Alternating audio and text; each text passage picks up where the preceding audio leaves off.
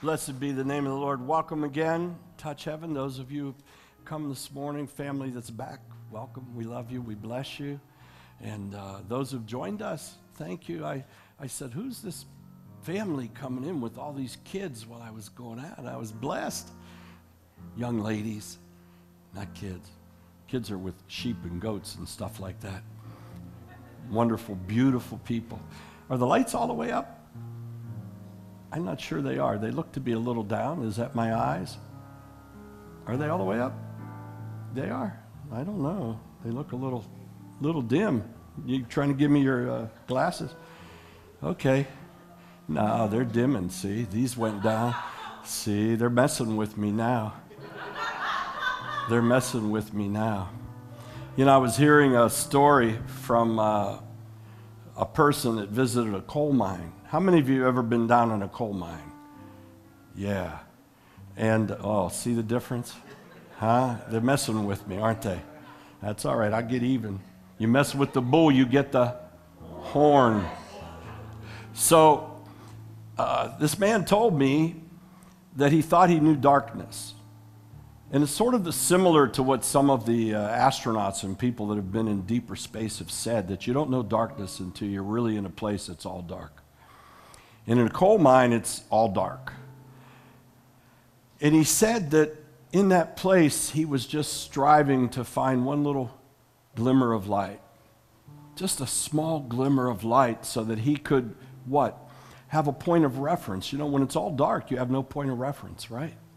If you're in space and all the lights are out and you can't look out and you don't see any stars or anything like that, you have no point of reference. You have no idea what you are as pertains in reference to something else. And it's like that in a cave. Well, that's how it is before our eyes are opened up and we understand the gospel of Jesus Christ. We don't realize we're in the dark, but we're in the dark. At that stage, we're in the dark. And we really don't have a point of reference. Everything is helter-skelter. It's chaos. Everything is random. Life becomes random.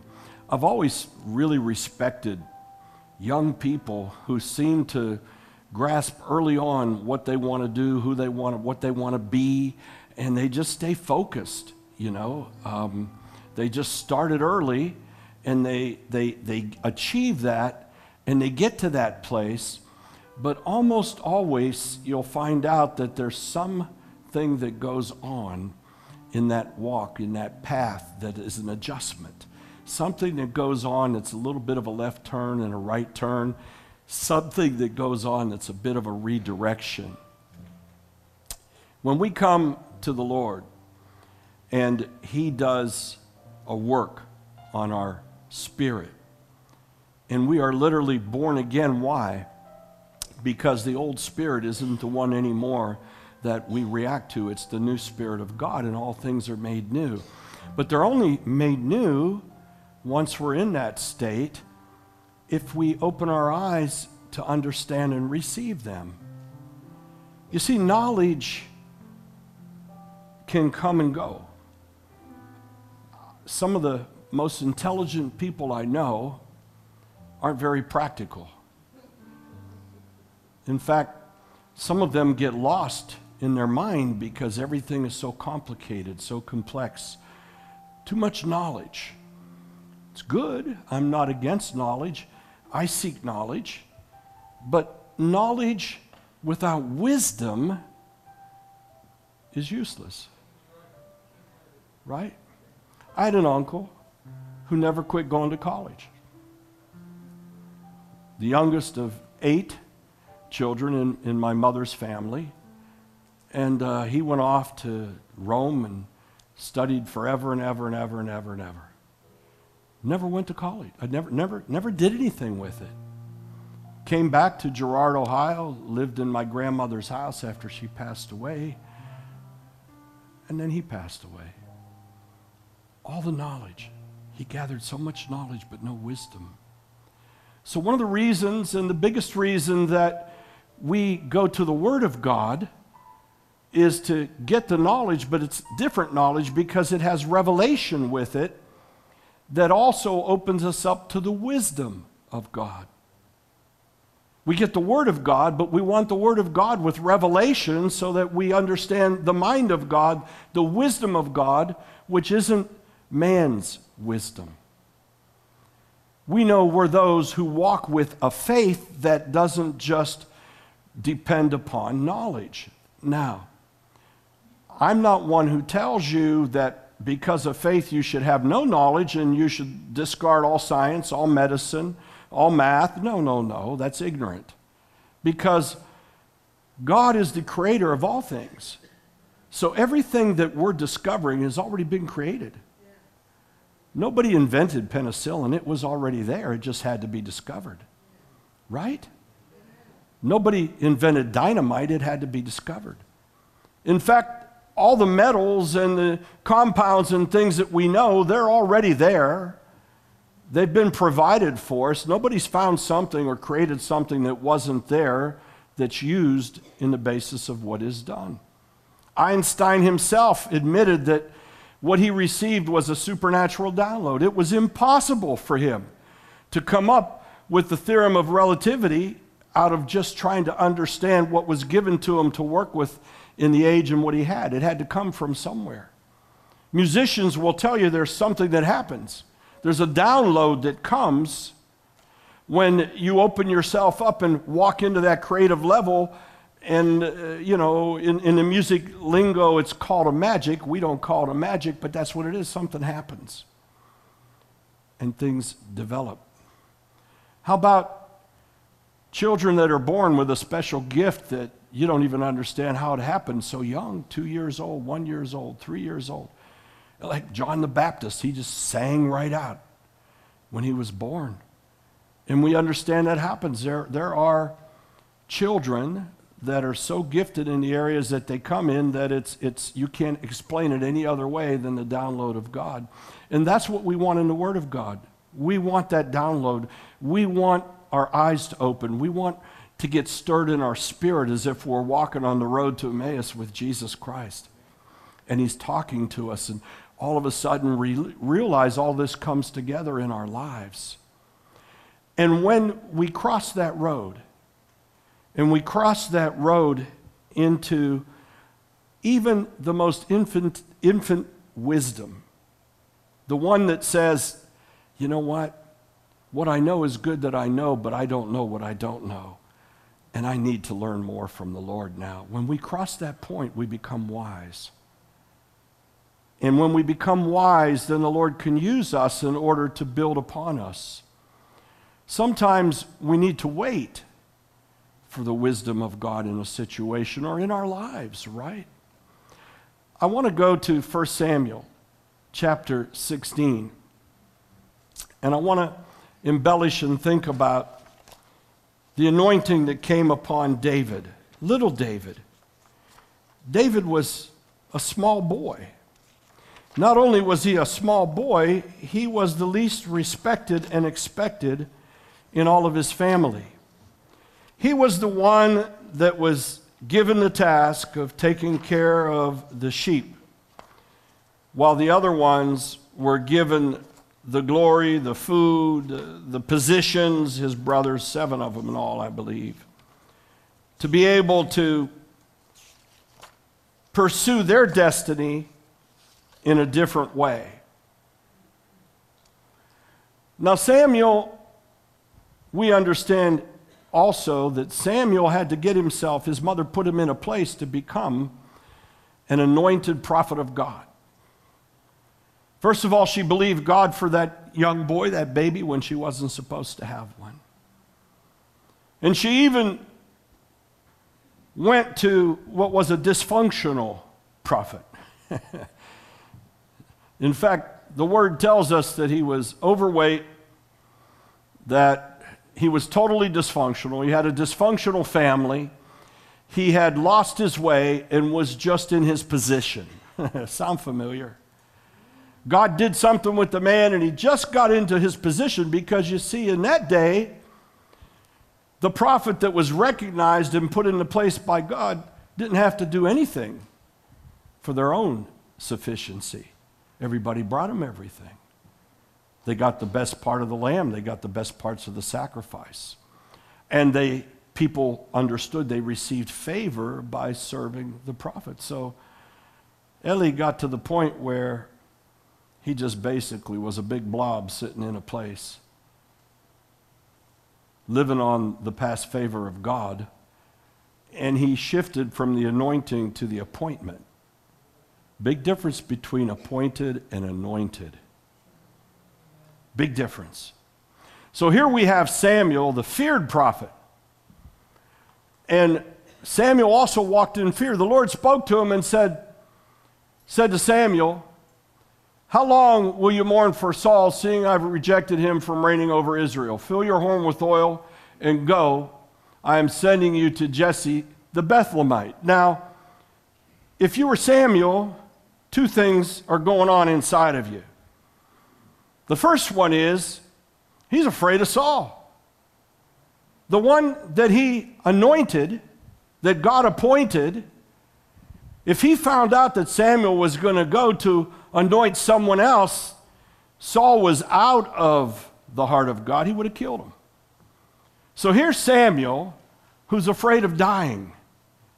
He's afraid of Saul. With all of his knowledge, all of his anointing, all of his gifts, he's clutched in fear. So God says, you anointed this guy, and you're mourning over what you did and what happened to him. So what's the second character problem that Samuel's having? He's regretting what he did and thinking that somehow he missed it. How many of you know that thinking that you missed what God wanted you to do is one of the worst regrets?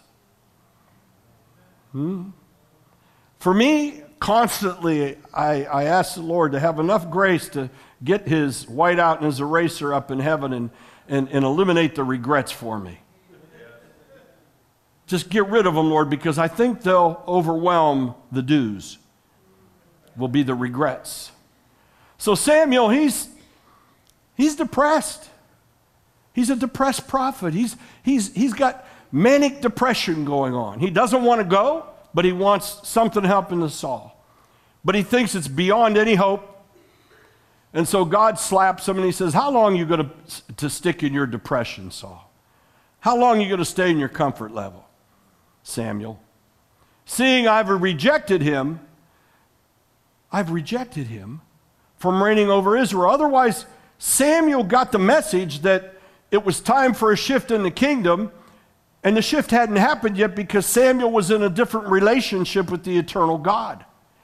He had a reality of the presence, but his real reality is what was going to be, because it was as if it was not.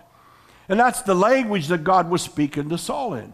His language wasn't, "This is how it is." His language is, "You fool, you're my prophet. You understand what's going on. You're not like everybody else in the earth right now. You understand, I've rejected this bum. He's done. He's just here on borrowed time right now.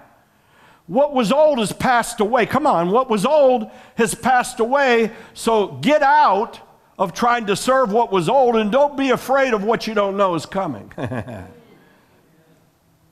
Can anybody say, "I relate"? I'm looking around. He said, "I've rejected this guy from reigning over Israel. You know I have, Samuel." And basically he's saying, what are you going to do about it? What are you going to do?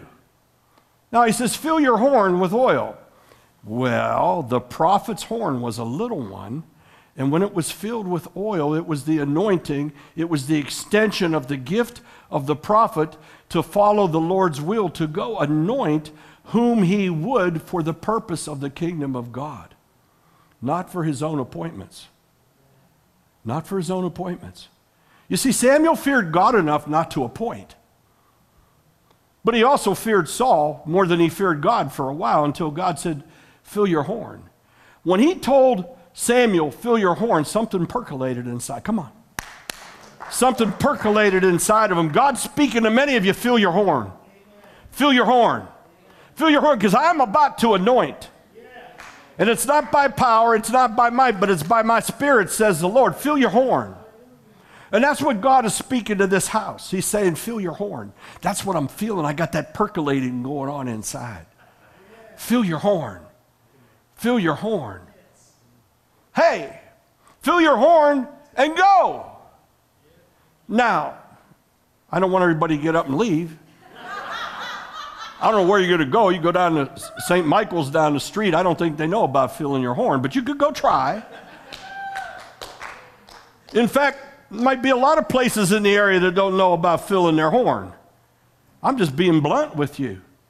Samuel was in the midst of the school of the prophets, and not many of them knew about filling their horn. Many of them weren't there because of their gift. They were there because of their appointment. It was like Paul. Paul was appointed to study under the rabbi, the most well-renowned instructor in all of Judaism, the Rabbi Gamaliel in Jerusalem. He was appointed. And he had all of the polish and the knowledge. He was skilled in Torah from when he was a young boy. And he understood the culture. He had a lot of religion. And he shined such that he got to be able to declare what he wanted to be and how he wanted to be. And he had a zeal for the religion that he thought was a zeal for God. Until the Lord stopped him at the crossroads. And on that road of Damascus, the Lord had to strike him blind, because if not, Saul would have continued to see with a horn that wasn't filled with oil. He would have continued to see with his own wisdom and his own culture and his own religion. How many of you know that if you were once a practicing Pentecostal, that could become religion? Huh? I can't tell you how many people I've run into. I said, talk to me about, where'd you come from? Oh, I was charismatic Pentecostal. What are you now? Well, I'm still Pentecostal. I said, I'm so sorry. What do you mean you're so sorry? I said, well, those were tires I wore out about 25 years ago. I've retreaded. What do you mean? I said, you see, you can get stuck in anything that you identify and think you are. Samuel was stuck. He was stuck in what he had done with Saul, and he didn't understand God was doing a new thing, and it was already done, and Samuel knew about it, but it hadn't happened yet, and it didn't happen because God was upset with Saul and says, you're the fault. How long are you going to be in depression? I got stuff for you to do, boy. Get out of yourself and step over into the kingdom. And by the way, I'm going to fill your horn. When Samuel heard that, I think it was like he took a Xanax or something. Something happened. All of a sudden, the depression began to go away. And he had some fear of man. He got a little afraid of Saul. And he said, I'm sending you to Jesse the Bethlehemite, for I have provided myself a king among his sons. Now he got the message. He understood that God was moving and that the next step in the kingdom was already defined. He didn't need to wake up in a dream. He didn't need to have a vision. He didn't need God to tell him this is exact. He said, go, Samuel. Go. Walk into your calling. Walk into your purpose. Have you ever thought about this? I did. Samuel was there, right? Samuel, most gifted prophet of the time, he was there. Why didn't God just appoint him over Israel? That's what the church would have done, wouldn't it?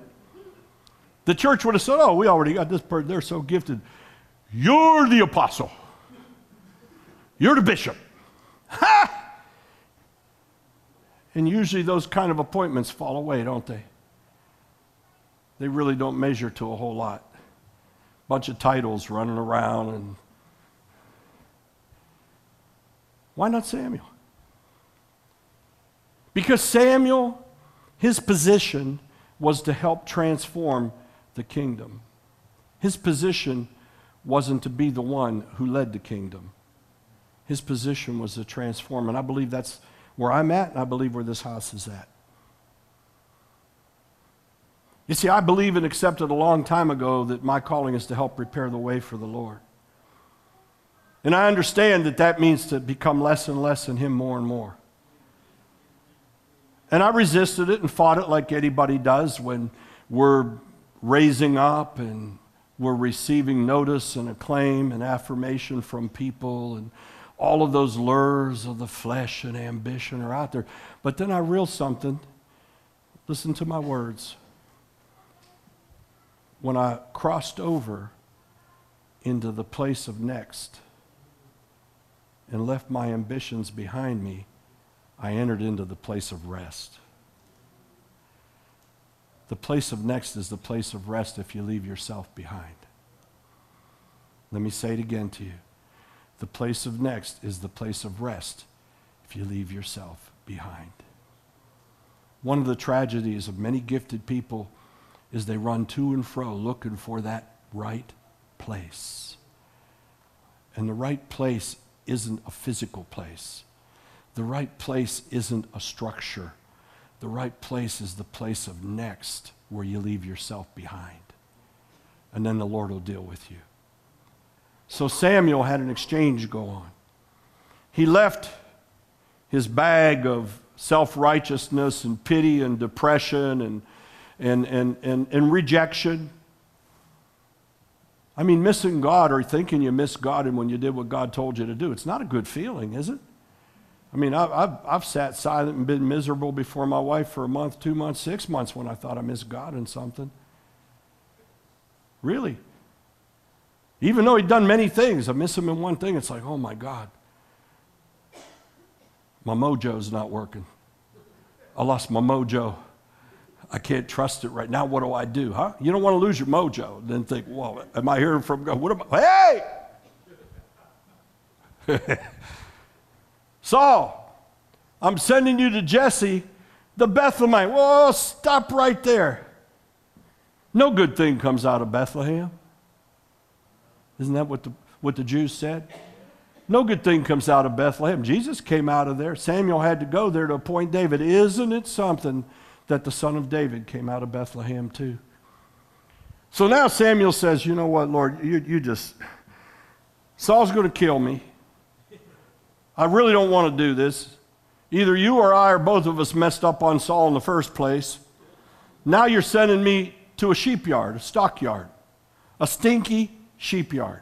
That's what they did in Bethlehem. They raised sheep. And it wasn't a very comely place. Didn't have a lot of water. Barren. If you go to Bethlehem now, it's not a very nice place to go look at.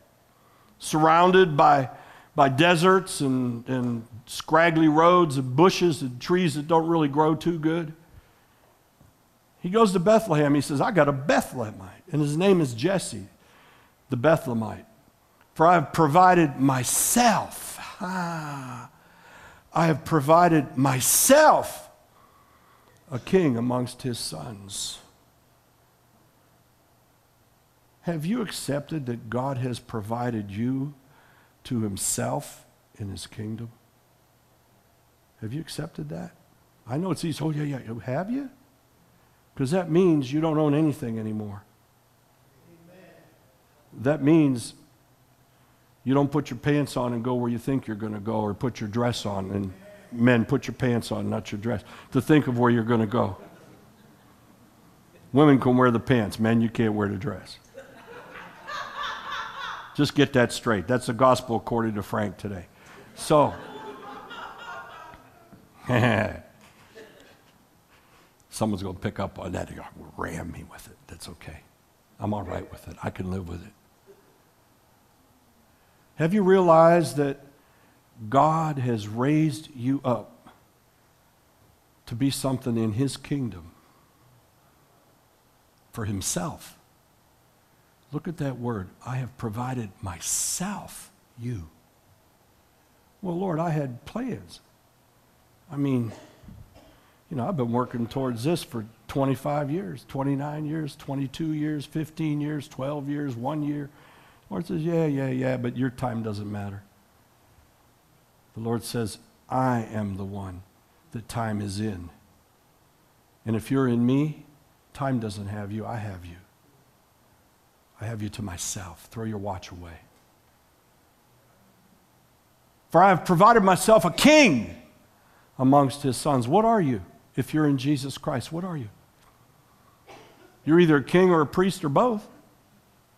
Huh? A king has dominion and authority. A priest is one that's to serve the people and has access to God. I believe you're a king and a priest. I believe you have dominion and authority. And I believe you serve in the kingdom of God. And I believe God's kingdom is so big, he has all kind of kings. And I believe his kingdom is so big, he has all kind of priests. And a priest serves God to the people. To the people. People don't serve the pastor to God. The pastor serves God to the people. It's an inversion of a lot of mindsets, especially religious mindsets and a lot of denominations that put so many rules about how you serve God. So many bells you got to ring. So many ladders you got to climb. So many certificates you have to receive. So many years you have to spend. What? How about this young man? He had his head in a tree in the middle of Bethlehem, rejected of his family, didn't even get to go down and have dinner with the family, the 7 boys. The wife is not even spoken of, is she? Nobody knew about who Jesse's wife was. She was non-existent in that phase of the kingdom. It was Jesse and the boys, the 7 boys, and David. You know, he's out tending the sheep, little David. I mean, after all, the youngest and smallest and the one at the end of the food chain, he's got no inheritance. Huh? In that day, he had no inheritance. No inheritance at all, except he was already inherited by the Lord himself. Next verse. And Samuel said, how can I go, Lord? If Saul hears that, he's going to kill me. First thing out of his mouth, how can I go? I'm going to lose this. I'm going to give this away. I owe this to, Samuel probably say, my mama's going to cry. We don't know Samuel was married. I didn't know nothing about that. But he had a mama. My mama's going to cry. I'm going to lose my inheritance in my family. I'm going to lose my pension. I'm going to lose everything. Lord, if I go, no, I can't. Lord, you're going to kill me. But the Lord said, take a heifer with you and say, I have come to sacrifice to the Lord. Now, was God being funny here? Was God not being straight? Was God throwing a knuckleball? I mean, you see, sometimes we're so blind that we think our own self-righteousness and truth matters more than what God is telling us to do. And when I say truth, it's a twisted truth. I'll give you an example. I know many people who along my walk in the last 40 years criticized me because of stepping out. Criticized me. Well, wait a minute. Your family's got problems. Oh, their family had problems, but my family has problems. You got to get your family right. You got to get perfect with God. Oh boy, try that one. You really haven't been trained and equipped in that. To basically say, who do you think you are? The timing's not right. Where God's sending you that's really cold, it's the middle of winter and it's bad. Or where he's sending you, it's not safe to go. They're telling you not to go. There's earthquakes. You get stuck. Yeah, you do. Don't do that because you don't have enough provision to do that. You haven't prepared yourself. You don't have enough money. You don't want to go on the radio and sign a contract. Where's the money going to come from? Nobody knows you, fool. Many, many obstacles thrown up in my life. Call me what you want. I'm a Stunard. I'm stubborn for God. Italian Stunard. Hardhead. I'm not saying I was smart or even wise. I just was stubborn. And I still am. I'm very stubborn for God. And in that, I've learned to close my ears to the naysayers. And I don't even care if there's yay-sayers. I want to know here. And you know when I find out and know here, it's when I step out. See, God downloads so much to so many of us about all the things we can do and might be able to do. But until we step out and we get out of that boat, then we realize we can walk on those waters and hold on to Jesus. We can cross that river. How many of you know that your promise isn't where you're at, it's where you're going? Huh? How many of you know your legacy isn't from here back what you've done? Your legacy is what you're about to do. How many of you know it's not how you run, but it's how you finish? Huh? It's how you finish. I've seen so many people, some that I've respected dearly, they didn't finish well. And all that's left is chaos and besmirching. And what they had crumbles. Because somewhere along the line, the foundation shifted.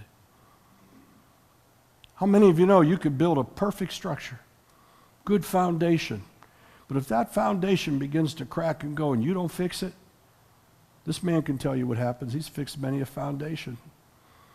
It's not good on the house. It's not good on the structure. It's damaged. Serious damage. Serious damage.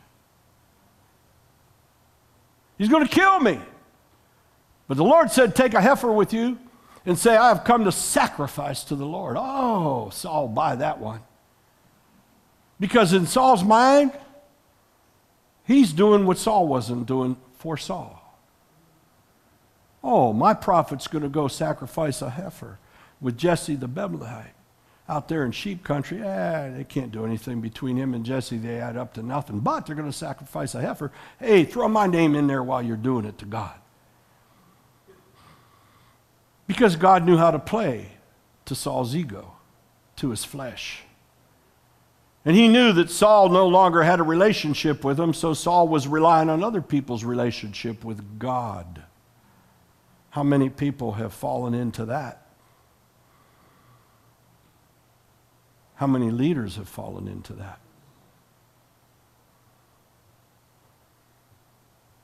Next verse. And then invite Jesse to the sacrifice. Jesse, we came to your house. We know all you got is sheep. I'm bringing a heifer. I got a cow. We're going to sacrifice us a cow. He's bigger than your sheep. He's worth more money than your sheep. Jesse, we're coming to you. And I'm going to show you what you shall do. What did he tell him? Take my sacrifice and go.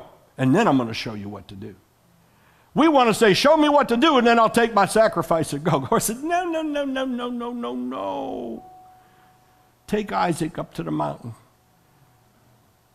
Carry the wood. Bring the sacrifice. I'll show you what I'm going to do. Daddy, where's the sacrifice? Don't worry, son, the Lord will provide. Bah, out of the bush. Bah, silent, quiet. Abraham, you think that man was listening? His future was laying on the altar. That was his legacy. That was an inheritance. That was his pension. That was everything. That was the seed of his children. That was the promise of God that he waited 100 years for. Was laying right there on the altar. Bah. The Lord will provide the sacrifice. I will show you what you shall do, and you shall anoint for me. You shall anoint. Woo. You know, how many times have you seen this? Huh? Someone's on the stage and, and they put it over the person and they go down, and next year they're still driving a truck and ain't doing nothing for God. We've all seen it. Oh, it looks good. It looks great. He put his mantle on him or her. For what? Well, I don't know. It looked good. Felt good. You know what I also noticed? I just got to see, I watch things. I've never seen someone who's done that let them keep their jacket. Huh? Have you? They walk back out with their jacket. There goes the mantle. Because it wasn't the mantle in the first place. My wife says I need to wear this and look looking good, honey. Working at it, babe.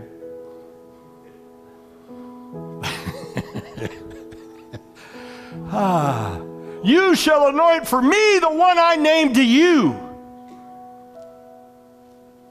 You see, if you're carrying an anointing, it's not yours to give out however you want to randomly. But when God tells you to anoint whomever he shall for him, you better do it. Because it's not yours in the first place. And they're not taken from your anointing. It's his anointing. The oil that was in that horn, it wasn't Samuel's oil. It wasn't what he eats his lettuce salads with and puts on his rashes. That oil was God's anointing. Samuel, you're going to go minister the anointing that I give to you for me. So Samuel goes. Look at this. So Samuel did what the Lord said.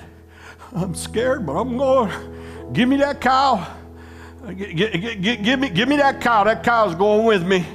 We're going to go to Jesse the Bethlehemite. I don't know why I'm going there. It smells there. They probably got no good place for me to sit, and we can't eat this cow. We got to sacrifice it. I don't like lamb in the first place. Lord, why am I going here? And the elders of the town trembled at his coming. Whoa! The word went out. He didn't sneak out in the middle of the night. God wouldn't let you do that. The word went out. How did it go out? They didn't have social media. They didn't have the internet. How did the word go out? Had to go out by people with a mouth. Somebody ran ahead. Probably a Bethlehemite that had picked up and followed Samuel. Because you had to be in the place where Samuel was for Samuel to say, go get me a heifer. God told me to go here. I'm going to Jesse's house. And someone go tell Jesse I'm coming. Tell Jesse the man of God's coming. And so the servant runs ahead and he says, Samuel's coming, Samuel's coming. And it was doom and gloom. Everybody's starting to count their sins. The man of God's coming. God's going to visit the house. Instead of getting excited about God visiting the house, it's like me again. Uh-oh, where do I stand? Uh-oh. You can't hide from the man of God. The man of God's coming. He sees. He hears. God will show him. They start cleaning up their house. The adulterers quit adulterating. The children start to be nice to mom and dad. Everybody gets in order. The man of God's coming. He's afraid and they're afraid. And the elders of the town trembled at this coming and said, are you coming for peace? Or are you coming to pronounce massacre upon us? They're not even sure if Saul didn't send them. Take away their sheep. Next verse. And he said, I come peaceably. I have come to sacrifice to the Lord. It's not a lie, because you're going to see what the sacrifice is in a little bit, and that sacrifice established the house of the kingdom of Jesus. Quite a sacrifice, still given. The sacrifice that keeps on giving. Get ready. Get your hearts right. Sanctify yourselves. Get holy before God. Get all the sin out of there. Because God's going to come. And when God comes, he's going to destroy the sin. He ain't going to handle it. Get ready. I'm coming peaceably, but you got to sanctify. I'm coming, but you got to sanctify. I'm coming, says the Lord, but you have to sanctify. You got to get right. Got to get your house in order. Get your priorities right. God's not going to do that for you. He didn't do it for me. He's still not doing it for me. And every time I think I got it right and don't ask God, I'm in big trouble. Sanctify yourselves and then come with me to the sacrifice. Can you imagine the anticipation in Little Bethlehemite? That'd be like Jesus coming to Hubbard, Ohio. I was born there, so I'm allowed to say it. What comes out of Hubbard? Well, a few of us have. I don't know. I don't know if that's good or bad.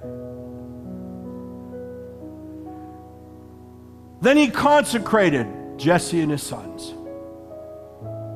You see, Samuel knew he couldn't deal with the flesh.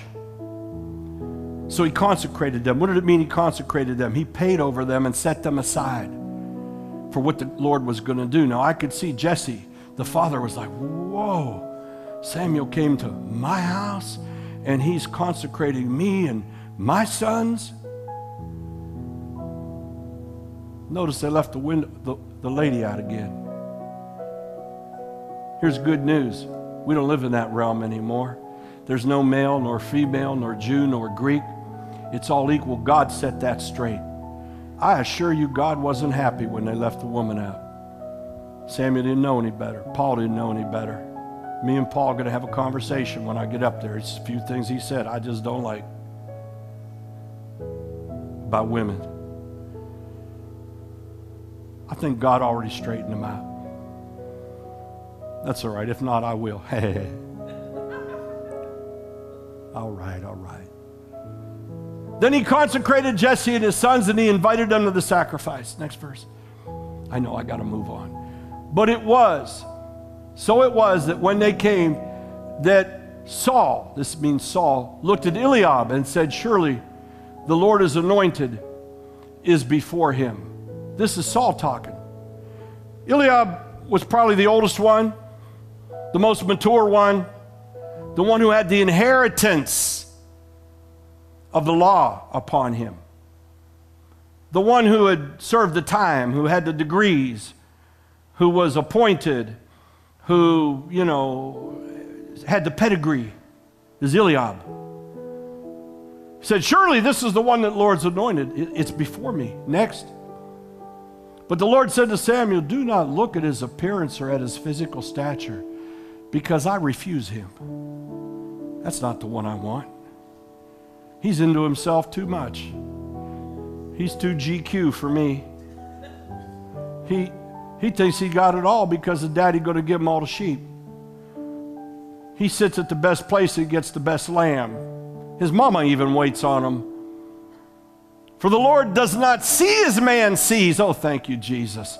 For man looks at the outward appearance, but the Lord looks at the heart. The Lord looks at the heart. What's in my heart? Doesn't mean you always get it right. It just means when you get it wrong, you have a heartache before God. He anointed David because he had a heart like him, and he buried David because he had a heart like him. And in between those two bookends, David did a lot of bad stuff. But he had a heart unto God. He had a heartache. Thank you, Jesus. Thank you, Jesus, that you don't sit there and measure me by where I went wrong and that my legacy stops at that point and my time in the kingdom stops there. Cindy, you were there when a man at Pleasant Valley, he announced publicly, I was done forever. And that man went psycho, wuko, wacko. The last thing I needed at that point was to be crushed. But you know what? God strengthened me, slapped me, said, son, you can't take a good punch. I said, Lord, I've been known to take. Stand up. Now that you know you're nothing, let me show you what I can do. It's the same for you. Stand up. Now that you know you're nothing, let me show you what I can do. So, Jesse calls the next one in, Abinadab. Now, it's like the Bachelorettes or the whatever they are. I don't watch it. I can't stand it. Right? It's like they're bringing them in one by one. He brings in Abinadab. I don't even like that name. You know, there's a principality, a dark principality named Abinadab. Next. And made him pass before Samuel, and he said, neither has the Lord chosen this one, Jesse. So that's your favorite. This is your second favorite. Then Jesse made Shammah pass by, and he said, neither has the Lord chosen this one. Now Jesse's getting worried. said, this doesn't make any sense to me at all. See, Jesse already had it figured out in his head that if Eliab died, and if Abinadab died, that the next one in line was Shammah, and that he would be the one he would have because he had 7 sons. What happens if they got killed in war? It'd go down to the third one. He's counting his men like his youngest son would do at one other time in his history with God when he's getting ready to go out to war. He counted the army. It was a sin before God. God doesn't want us to count what we have to decide if we're going to go. God says, you want me to take that all away from you so I send you with nothing? Or do you want to go with something? The pity of the children coming out of Egypt was they had all the wealth of the Egyptians. They never got to use it. All it did was become weight that they hauled around in the desert for 40 years. Their shoes didn't wear out, but their heart sure did. Till they all died. That which God gave them as a blessing became their stone, their burden. And that's what he does with us. If we don't move when God tells us to move and don't do the things that God tells us to do, and we make excuses and put ourselves up before him, that gift becomes a burden. Yes, it does. I've seen so many people in the kingdom of God, great men, great women of God, whose gifts have become a curse. Got them in more trouble than they ever could have. Samuel said to Jesse, the Lord hasn't shown this one either. Next. Go ahead. And Samuel said to Jesse, and all the young men here. So he talks about all of them. He says, but there remains yet the youngest, and there he is, keeping the sheep. Samuel said to Jesse, send him and bring him, for we will not sit down till he comes here. How did Samuel know that? Did somebody tell him? Or did the Lord whisper in his ear, it's the shepherd. Go get the shepherd. Bring me the shepherd. The one that his daddy doesn't even see.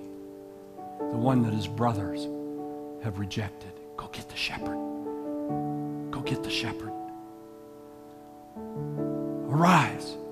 He brings him. He comes in. Now he's ruddy. You know why he's ruddy?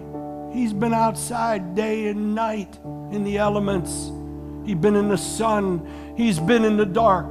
They don't have much rain there, but whatever it is, it came. He was out there with the sheep, laying on a mat.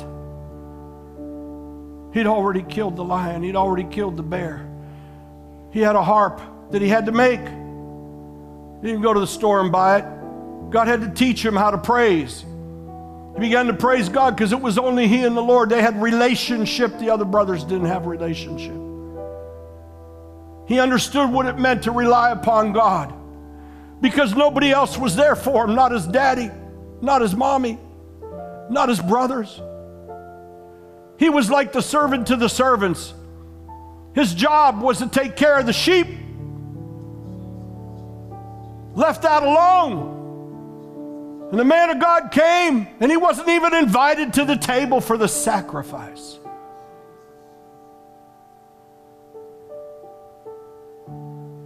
But he was good looking. I like that part. Oh, you're good looking, beloved. I see you. You may say, well, Frank, you're good looking. You're good looking to the Lord. He sees beauty. He sees the oil of anointing for ashes. He looks at you and he smiles. He said, boy, I don't make no junk. Good looking. And the Lord said, Samuel, arise. Get up. Walk into what I sent you to do. Anoint him. Anoint him.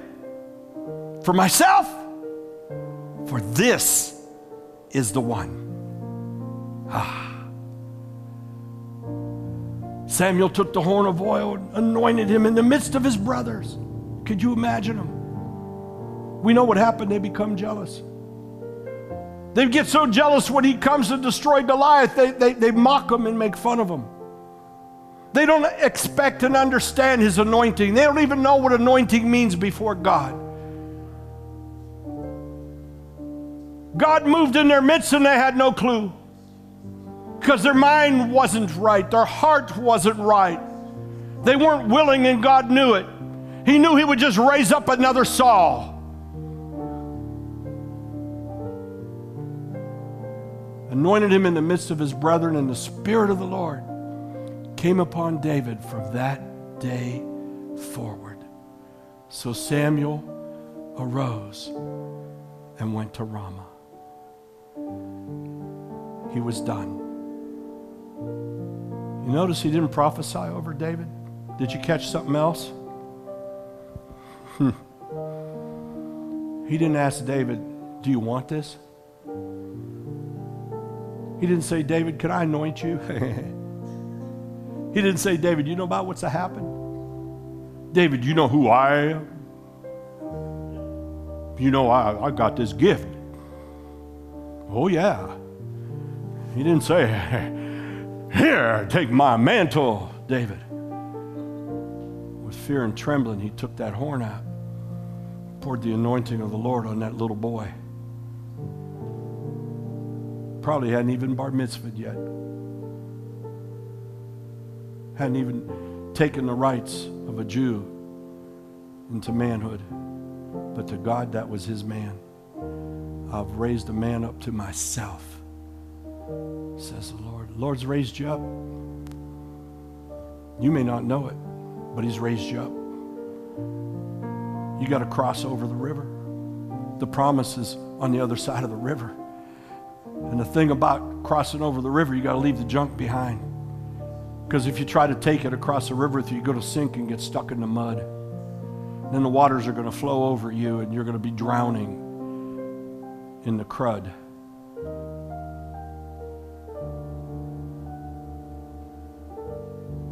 Ooh, that's nice. Leanne's got it. I'm flowing with you, honey. I'm flowing with you. Yeah. So blessed to have you. Thank you so much.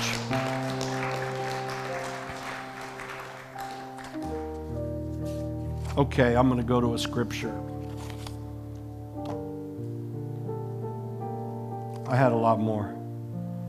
We'll see if we can bring it again next time around.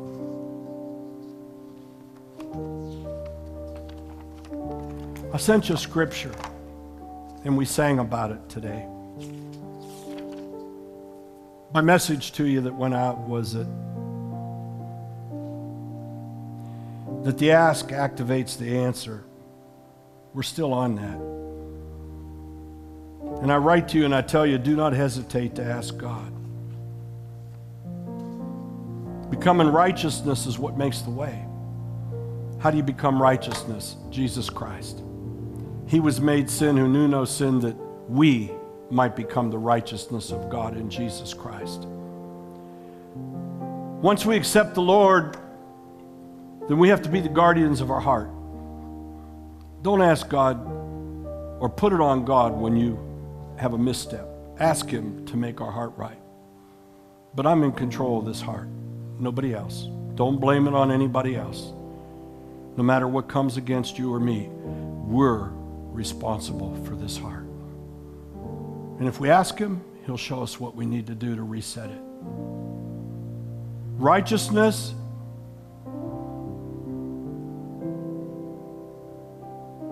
makes the way to what? To ask the Father in faith. Ask me what you shall, according to my will, in my name, and I will do it. I will do it. To ask the Father in faith so that we can believe God, knowing that with the right heart and when we ask, God answers. He gets active. He moves from the present reality and speaks to us from your future and eternity. He doesn't look upon you as you are, in the flesh, as a woman, as a man. He doesn't look at that appearance. He looks at whom you are destined to become, all the way up to the point before we stand before the throne to hear those words, "Well done, my faithful daughter. Well done, my faithful son." Beloved, I can tell you with emotion, those are the words I'm living for. That's all I want to hear. I don't need to hear or see anything else. I'm just praying, Lord, please let me stand before you and you say, "Well done, my son." Because anything less than that I would have to live with for eternity. That's not good. Well done.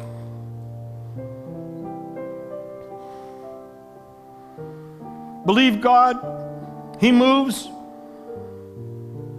and then He answers. God answers. God answers.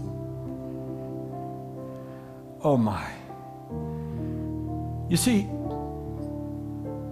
there's really only two things that we're told that come into play for God to answer. Three, really. The right heart, not amiss, no flesh. Number two is it His will. There's certain things we don't have to pray about if it's God's will. God, are you calling me to serve you? No. I want you to sit on your hands and do nothing.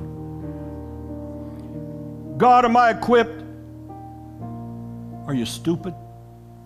The Lord says, where's this Bible? Read this Bible. Who was equipped that I called? The ones who were equipped, they failed me. They were the Sauls of the Bible. They were the kings that were appointed and not anointed. They were the false prophets that didn't walk in my path. They were the Sauls who became Pauls, who had to change their lives and walk away from their entitlements. Those are the ones I call. Those are the ones I anoint. Those are the ones that serve my kingdom. For I will have no man, no woman say they did it themselves. I spit them out. He answers. Other things about His will. God says, I'm the God who heals. I don't need to ask God if He wants to heal. I need to ask Him to heal. I don't say, God, do you want to heal? No, I want to destroy them. I want them to have pain. I want them to suffer. No. Lord, if it's thy will, heal. Poverty. Jesus told you about the poverty. Hey, poor with you always. He didn't tell us not to help them. In fact, He says we're blessed when we do, but He didn't tell you to become poor to help the poor. Nobody can take someone where they can't get them out of. You want to be poor to help the poor, you're going to be two poor people helping each other do nothing. Going to give each other rags. Here, I'll give you the rag today, you wear it tomorrow. I'm going to fight over a kernel of corn. I know it sounds ridiculous, but people think they have to do a vow of poverty to help the poor. That's pity. That's not understanding who God is. There's other things about His will. We could go on and on. We know what the will of God is. God's will is that we share the gospel. God's will is that we walk lives that glorify Christ. God's will is that we change the way we speak. God's will is that we give Him time. God's will is that we're a light in the darkness. I go on and on about God's will. If you ask Him His will, He'll tell you either by the word of God or by the mouth of a teacher or in your own heart and conscience and sort. You'll know. You'll know what's right of God and wrong. And so if we got His will, we got our heart right. What's next? Believing that God is able. God is able. Now to Him who is able, help me, to Him who is able, read the scripture with me now, to Him who is able to do exceedingly abundantly above all that we ask of Him, according to the power that works in us. Why is that power working in us?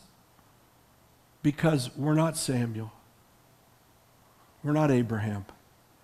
We're not the minor prophets and the greater prophets. We're the children of God.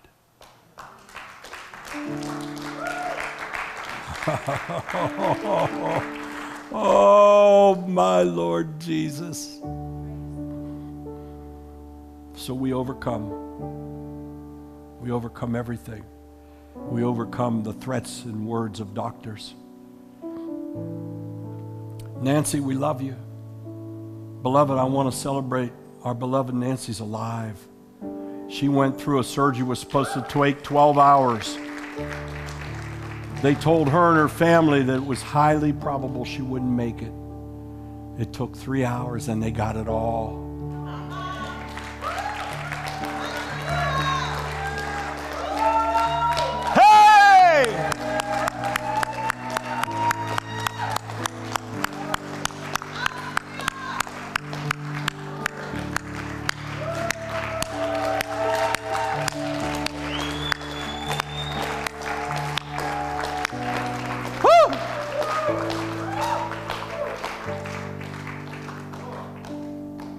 Good doctor, a Jewish woman, skilled in robotic surgery from Israel, a daughter of Zion.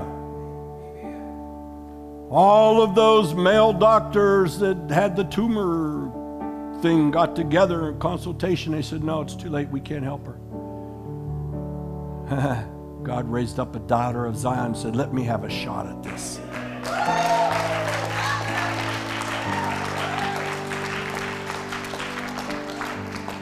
You see, there's no coincidences in God, right? The warning was 12 hours. What's 12 the number of? Somebody help me. Say what? Say it loud. Almost. Tell me again. What was the first one you said? Right? Somebody was taking authority that had no authority. So God said, let me show you what I do in 3. 3 days, 3 hours. Hey! Hey! Because on the third day is resurrection power. Oh, yeah. Oh, yeah. See, I don't miss those things. 3, resurrection power at the hands of a daughter of Zion. Woo! Doesn't get any better than that in your testimony. Praise the Lord. Father, thank you for what you've done in us today. Thank you for the word of the Lord. Thank you, Father, that we come to a greater understanding and revelation of who you are and who we are anointed in you. Thank you, Lord, that it's the anointing that breaks the yoke. Not appointment, not what we've done, not even what we're going to do. It's your anointing, Lord, that breaks the yoke. And thank you, Lord, that you anoint us for yourself, for your kingdom. Help us, Lord, to seek your kingdom with all we have and lay it all else aside, knowing you're going to take care of it, Father, as long as we seek your kingdom. And as we enter into that place of next, let it be the place of rest. Rest from all the clutter, all the chaos, all of the naysayers, all of our failures. For Lord, the latter days indeed are going to be better than the former. Father, use this house. We give you this house, Lord. It's yours. Lord, we're God-controlled. We're not man or person-controlled. We don't answer, Father, to those who think they have authority over the kingdom. We answer to you, Lord. And then allow us to govern with authority in the kingdom. Allow us, Father, to share, to respect, and to honor each other.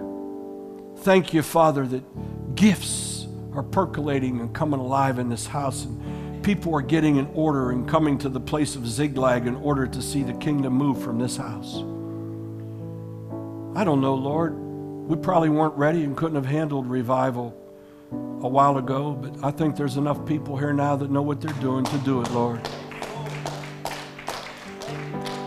Might be a small Gideon army, Lord, but it can go 24/7, 7 days a week, Father. And the shoes won't wear out. I'm just saying, Lord.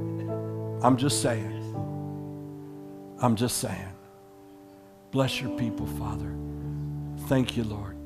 Let us walk in and not walk out. Be blessed, be glorified. In Jesus' name.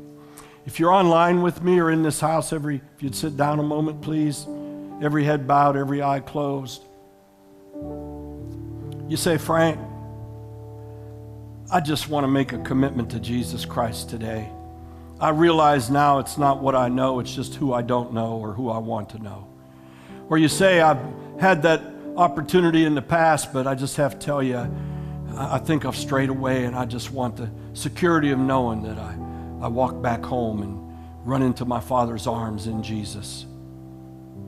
You're here in this house, or you're watching online, or you're going to watch online, and that's you. Every eye closed, every head bowed. I'd just like you to put your hand up very quickly, please. I see you. Yes, I see you. Yes. And the Lord sees you in your house. Let me put your hands down. I want you to do something. If you're online, do something prophetic.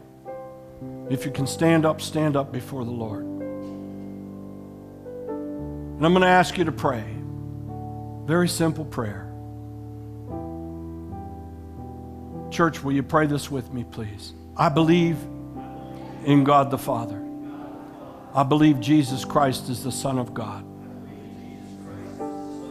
He came as man on earth, never sinned, died on the cross, descended into hell, paid the price for my sins. He resurrected, and he's at the right hand of the Father.